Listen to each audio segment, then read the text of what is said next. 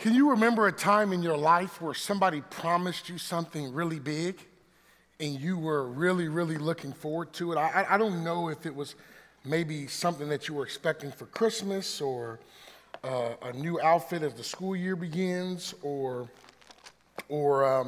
maybe a promotion on your job or whatever it is that it may have been. But have you been in that place where someone has come to you and promised you something and did not keep their word? Has that ever happened to you? And maybe some of you are like, yeah, it's happened to me, but I've also been in the place where I've promised something to someone. I promised something big to someone, and in that, I didn't keep my word. And whenever there are promises given that are not actually followed up with, it brings hurt, it brings pain, it brings disappointment. And the truth is, in our world that we live in, the world is full of broken promises. But the good news this morning is, brothers and sisters, that God makes promises to his people, and God is faithful in keeping the promises that he makes. That's what the text that we're going to talk about this morning is all about. If you have your Bible, if you'll turn to Psalm 89, verses 1 through 4. It'll come up on the screen if you don't have your Bible, but Psalm 89, 1 through 4. And it says, I will sing of the steadfast love of the Lord forever. With my mouth I will make known your faithfulness to all generations. For I said, steadfast love will be built up forever.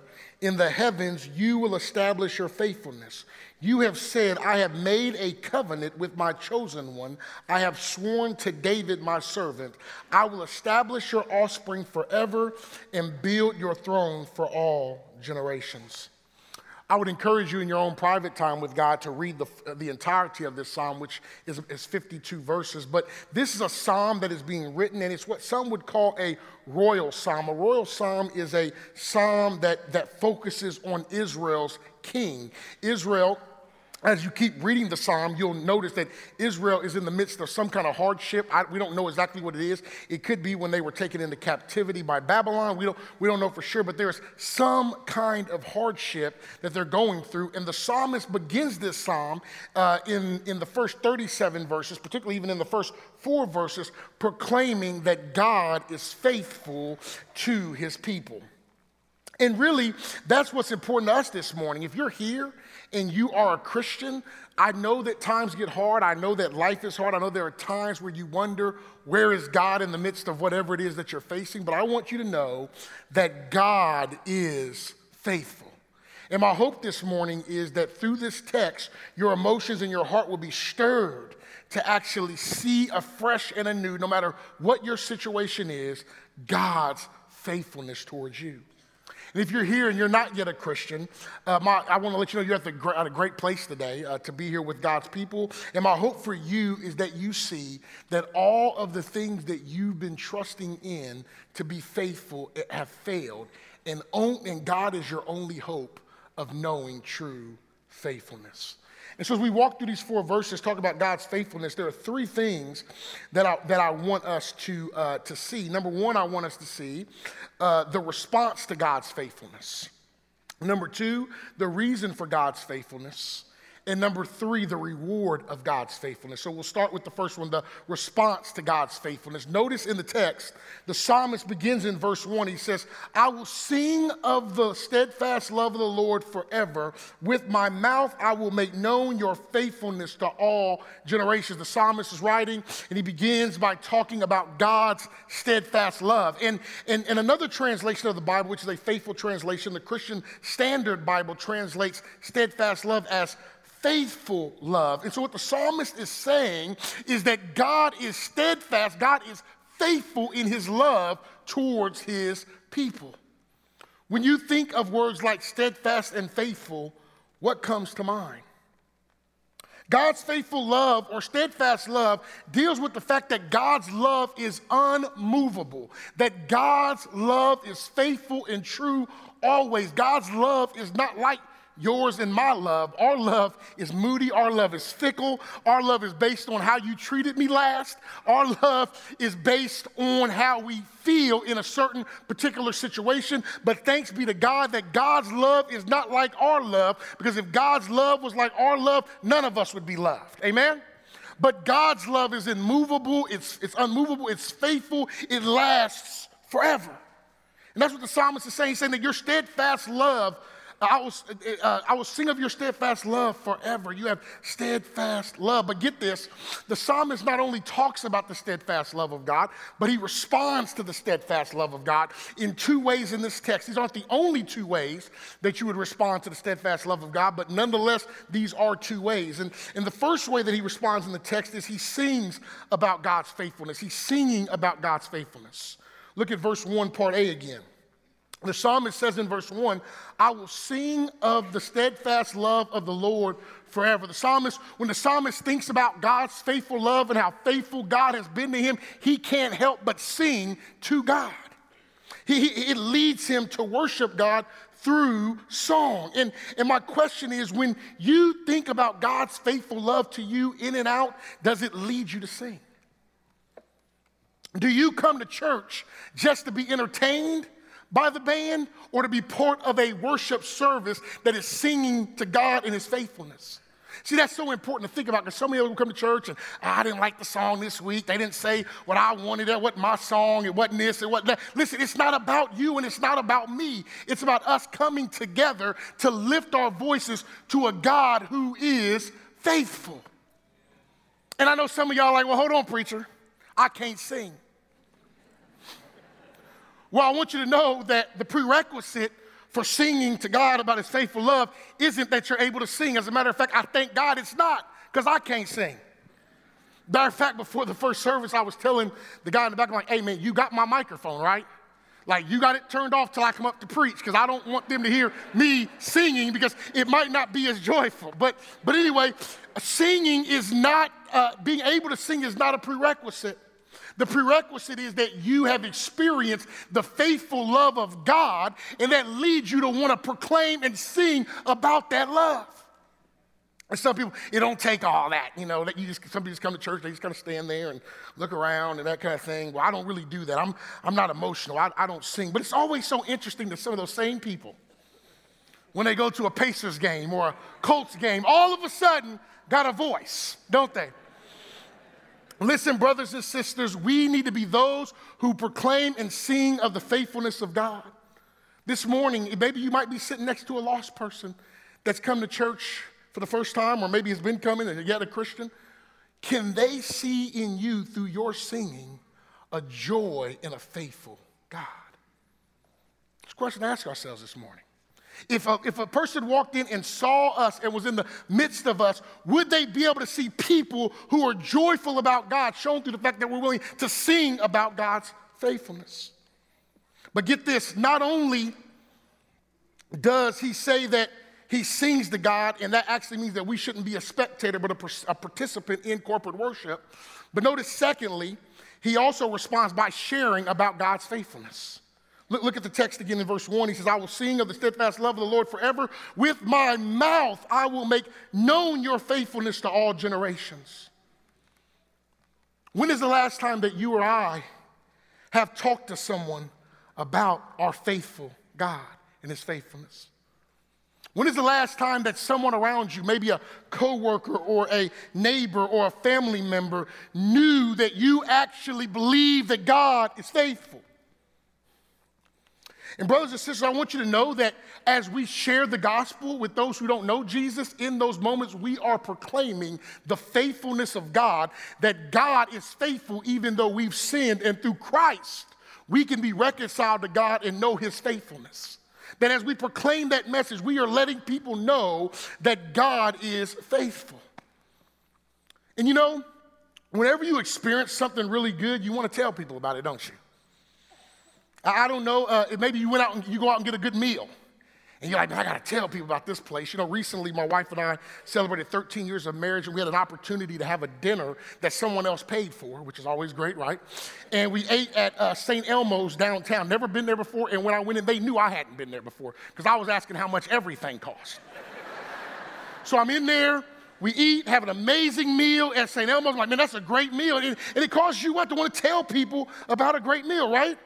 Or maybe for you, it's like, man, I got this new gadget, I got this new phone or this new app, and man, it just revolutionized the way I do productivity or whatever it is, and you just want to share it. Or maybe it's that they got hamburger on sale for 99 cents a pound at Kroger, and you can't wait. Girl, did you know? Or brother, did you know you can get some burger on sale? Like whatever it is that we are excited about, we share about it with others. And the sad thing is, if I'm honest about myself, I find myself so many times sharing with people about things that ultimately won't matter for all of eternity. Things that I'm excited about in the moment, but ultimately are not that important. I could be quicker to talk about a Bible program or a place that I ate at than to tell people about God's faithfulness. And you know, I bet you if you're honest, I'm not alone in here, that we all see that in ourselves. That we find it easier to talk about things that we experience and we like in this world than it is to talk about the faithfulness of God. But you know, there's a cure for that we all need. And the cure is that we have to get to a place where we see God's faithful love in Christ as more beautiful than anything else that this world gives us. And as we do that and experience that afresh and anew and faithfully, it will hopefully by God's Spirit lead us to share about that which is most important. How many lost people around you know how you feel about God and his faithfulness? Brothers and sisters, we need to sing and share about God's faithfulness. But notice, secondly, not only the response to God's faithfulness, but notice, secondly, the reason for God's faithfulness. The reason for God's faithfulness. Look at verse 3, the text. He says, "You have said, I have made a covenant with my chosen one. I have sworn to David, my servant." Now the psalm, it says a royal psalm, talking about king and stuff. So this psalm is heavily drenched in what theologians call the Davidic covenant, which is basically a covenant that God made with David. You can read about that covenant in 2 Samuel chapter 7 and 1 Chronicles chapter 17. And so a covenant is basically, just for you guys that might not think about it, an agreement between two parties. This particular situation is between God and David. I want to read from 1 Chronicles 17, 11 through 14 and give a little bit more information about this covenant. Listen to what it says. "When your days are fulfilled to walk with your fathers, I will raise up your offspring after you, one of your own sons, and I will establish his kingdom. He shall build a house for me, and I will establish his throne forever. I will be to him a father, and he shall be to me a son. I will not take my steadfast love from him as I took it from him who was before you, but I will confirm him in my house and in my kingdom forever, and his throne shall be established forever." And so this Davidic covenant is this covenant that he makes that you're going to have this person on the throne. I'm going to establish a throne. The next person is going to build a house for me. And so there's this Davidic covenant. Now, as we read this, though, as Christians, we know the fullness of the story, right? We have the New Testament. And so what somebody once said is that the New Testament turns the light on the Old Testament. That as you read the Old Testament, when you come to the New Testament, it actually turns the light on so that you can see the fullness of the picture.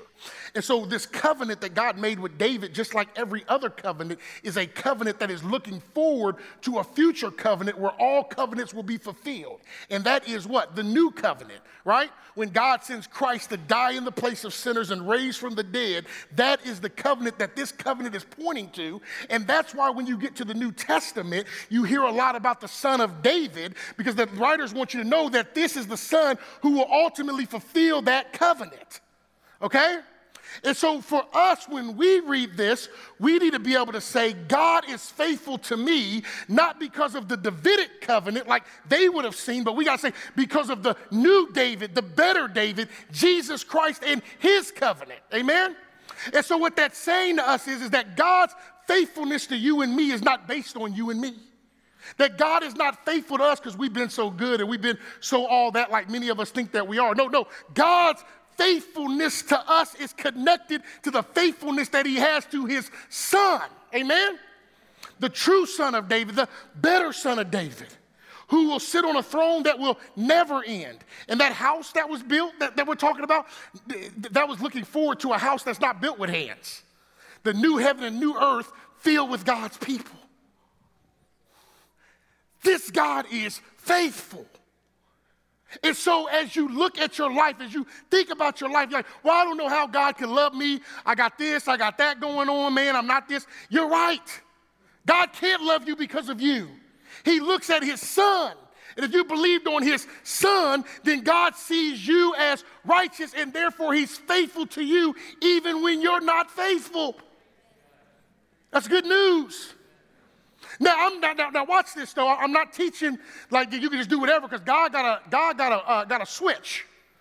Some of y'all know what a switch is, but a switch, when you go outside and pull the switch off and pull the limbs off, and he got a way that he can whoop you and me. Listen, in this same Psalm in the same Psalm 89 verses 30 through 34, it says, if his children forsake my law and do not walk according to my rules, if they violate my statutes and do not keep my commandments, then I will punish their transgression with the rod and their iniquity with stripes. But I will not remove from him, thanks be to God, my steadfast love, or be false to my faithfulness. I will not violate my covenant or alter the word that went forth from my lips.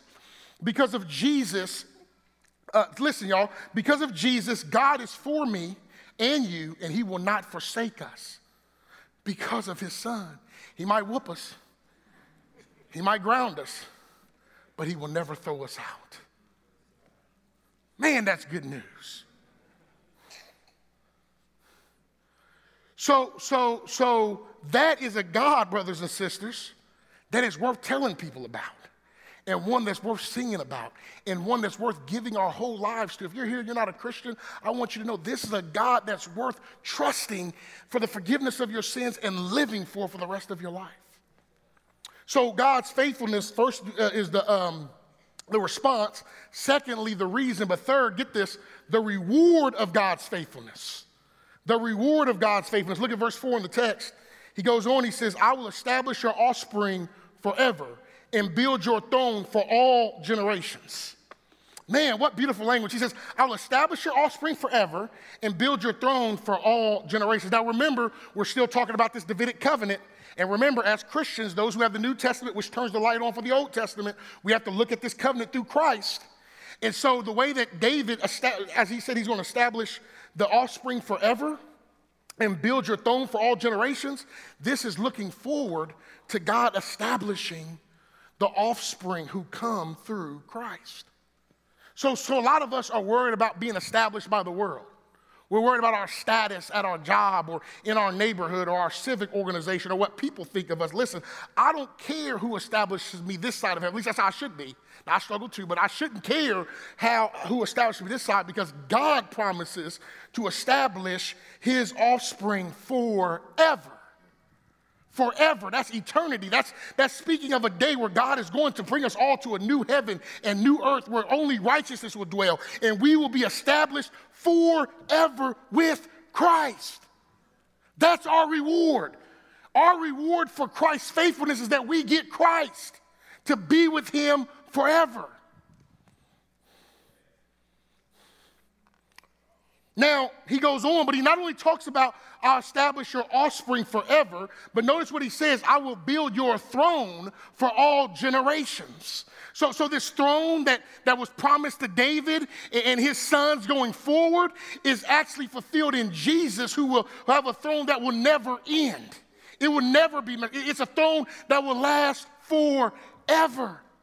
And that's good news, because the one who is faithful to us always sits on the only throne that ultimately matters. Some of us are worried and we see people that are on earthly thrones.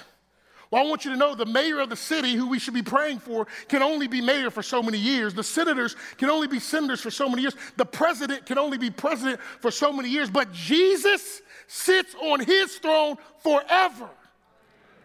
I don't care about earthly thrones. I don't care about world thrones. I have a king in heaven that reigns and rules forever. And that's something that we should be excited about, that we should know that that's our God. And one day we will be with Christ in heaven.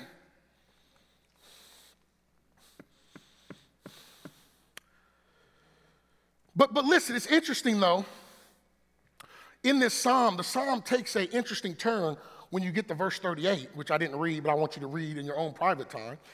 And it moves from this God's faithfulness to actually lament. The psalmist moves and he says, even in the beginning of verse 38, he says, but now you have cast off and rejected. But now you have cast off and rejected. You are full of wrath against your anointed. You have renounced the covenant with your servant. You have defiled his crown in dust. And it just keeps going. And so you read that and you're like, man, hold up a second, bro. Like, how do you start this off with all this God's faithful and God's steadfast love I'm going to sing about forever? And then we get to verse 38 and he's tripping. He's like, man, like, he's like, man, but God, where are you? And you know, we look at that and we could be like, man, that's pretty perplexing, but I think we want to be careful that we're not so quick to judge the psalmist, because in reality, each and every one of us can face the exact same thing. We'll come to church, we'll sing about God's faithfulness, we believe in God's faithfulness, but then as soon as something goes wrong, where are you at, God? Now we've been singing, we've been praising, we've been talking about God and how good he is and how great he is. And God, where are you? Where are you in this? God, do you even care? Does what I'm dealing with even matter to you? Can you see yourself in that? I know I can. Can you see yourself in situations in life, maybe now, maybe in the past, or maybe you might go into, where you're you're quick to doubt if God is really going to be faithful to you in your particular situation? Am I the only one? I know the Sunday school answer is, no, that ain't me. You know, I'm just favored and I love the Lord and I'm just wake up in the morning singing Amazing Grace and everything. Look, but in reality, if we're honest, there are days, more days than we probably want to be honest about, where we're wondering, God, where are you? Where are you, God? The psalmist moves this way in Psalm 89, or the psalm moves this way. And what I want to do as I get ready to end, I want to end with 2 points of application that I think are relevant to that very question. Where are you, God, when things are rough? I know you're faithful, but where are you? And the first one is, if God is faithful in saving us, we can trust him to be faithful in all areas of our lives. Listen, if God of heaven would reconcile wicked, sinful, evil people like you and me to him through his son, how much more will he deal with the smaller things of life? Now, when I say smaller, I'm not trying to minimize your pain in your situation. I'm just saying that in reality, they're small in comparison to what God has done for us in Christ. Amen? And we're, you know, if God has saved me, how can I not trust him in the midst of other situations? I love what Romans 8:31-33 says. What then shall we say to these things? If God is for us, who can be against us? He who did not spare his own son, but gave him up for us all, how will he not also with him graciously give us all things? You might be in the midst of cancer right now. And cancer is such a horrible thing that we can't wait for the day when it's over and it won't be around anymore. But I want you to know that even in the midst of that, if you're in Christ, God has set his love on you and saved you, and he will be with you even in cancer. You might be here right now and have more month than money, lost your job, and I want you to know that if God has saved you, he will be with you in that even. God, you might have lost your house. I don't know what it is that you are facing, but is there anybody here that's willing to say that I believe that God is faithful even in what I'm going through because of the faithfulness he's shown through his son?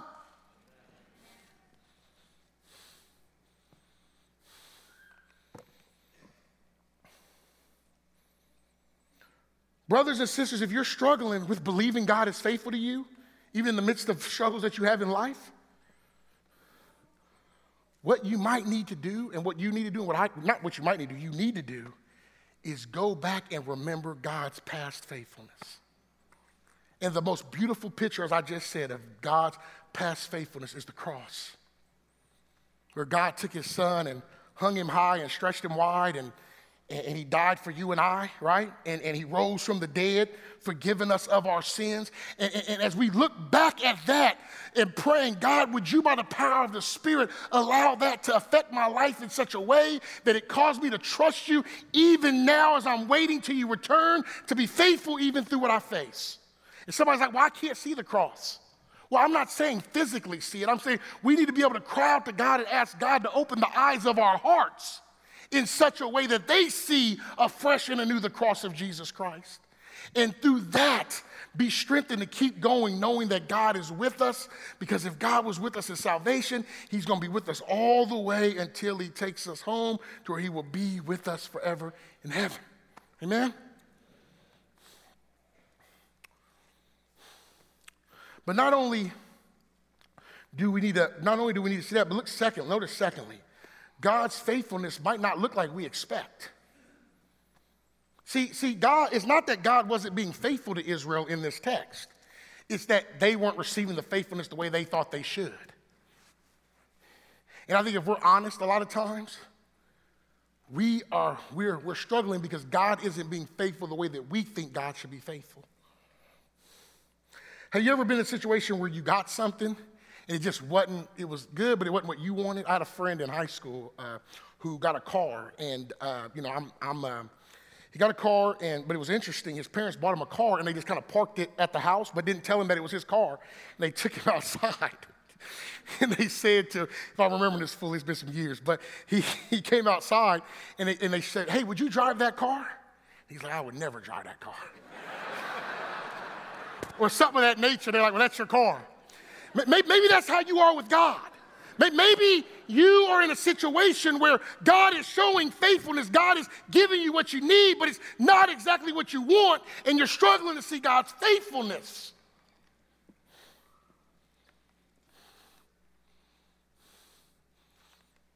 Could it be, brothers and sisters, that we are missing rejoicing in the faithfulness of God because we're too busy looking for it to happen the way that we expect?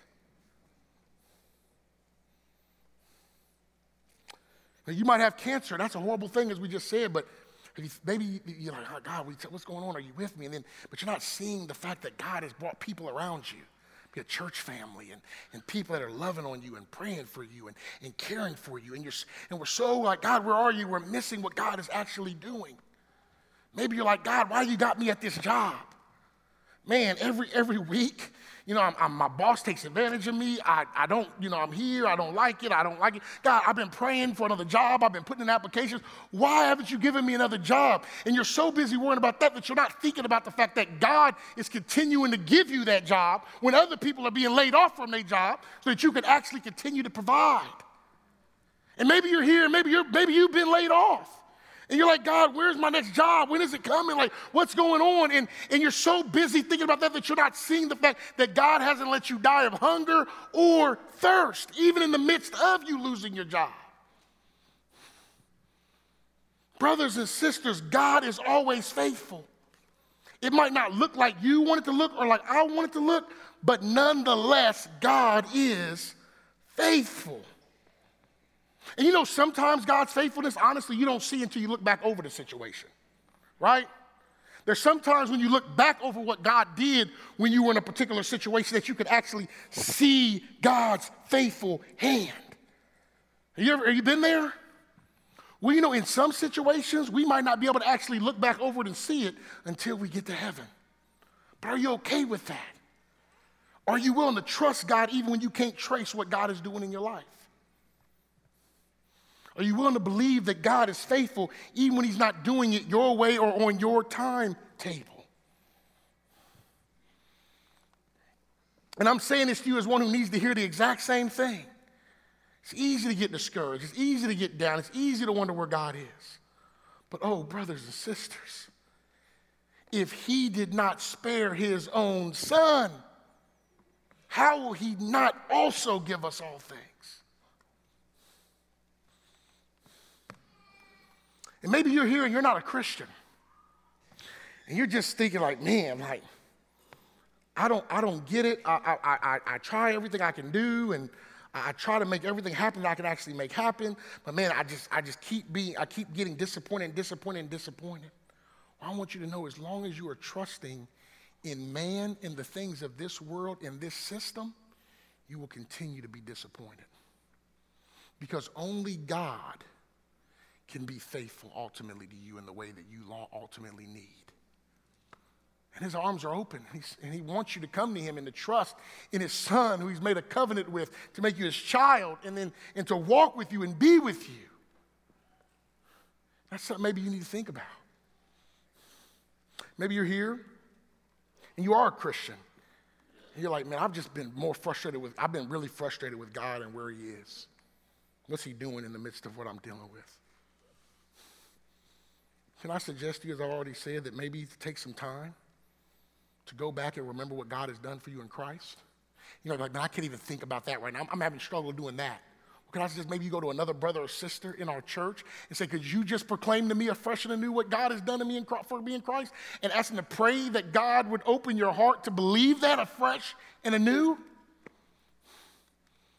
God is faithful, brothers and sisters. We can trust him. We can bank on his promises. So as we close, let's rejoice and remember that God's faithfulness to us is based on the covenant that he's made with Christ, which is an eternal covenant, and not on our performance. Let us keep our minds on heaven, which is what is our reward because of Christ's faithfulness, not our faithfulness. Let us remember that Jesus is on the throne no matter what earthly rulers lead and no matter what we face in this life. And he acts faithfully towards us. And let's continue to sing. We're going to sing in a moment here. Let's sing loudly about God's faithfulness together. And let's share with those around us about God's faithfulness to us in Christ. Let's pray. Father, in Jesus' name, we love you and we thank you. Father, I pray, Lord, that you would be with us, Lord God. God, we struggle at times to see your hand in things, God. We can't trace you at times, but God, teach us to trust you. God, teach us to know that you are for us, that you are faithful, and that you will always be with us. Help us to rejoice in your faithfulness, share about your faithfulness. Remember that your faithfulness is ours because of the covenant with Christ, and to remember that there's a reward coming in heaven of being with Jesus because of Jesus' faithfulness. Father, be with my brothers and sisters. Draw their hearts to you. I pray for anyone in here that's not yet a Christian, that you would open their heart to the truth of the gospel, that they would experience your faithfulness that would change their lives forever. We love you and we thank you. In Jesus' name, amen.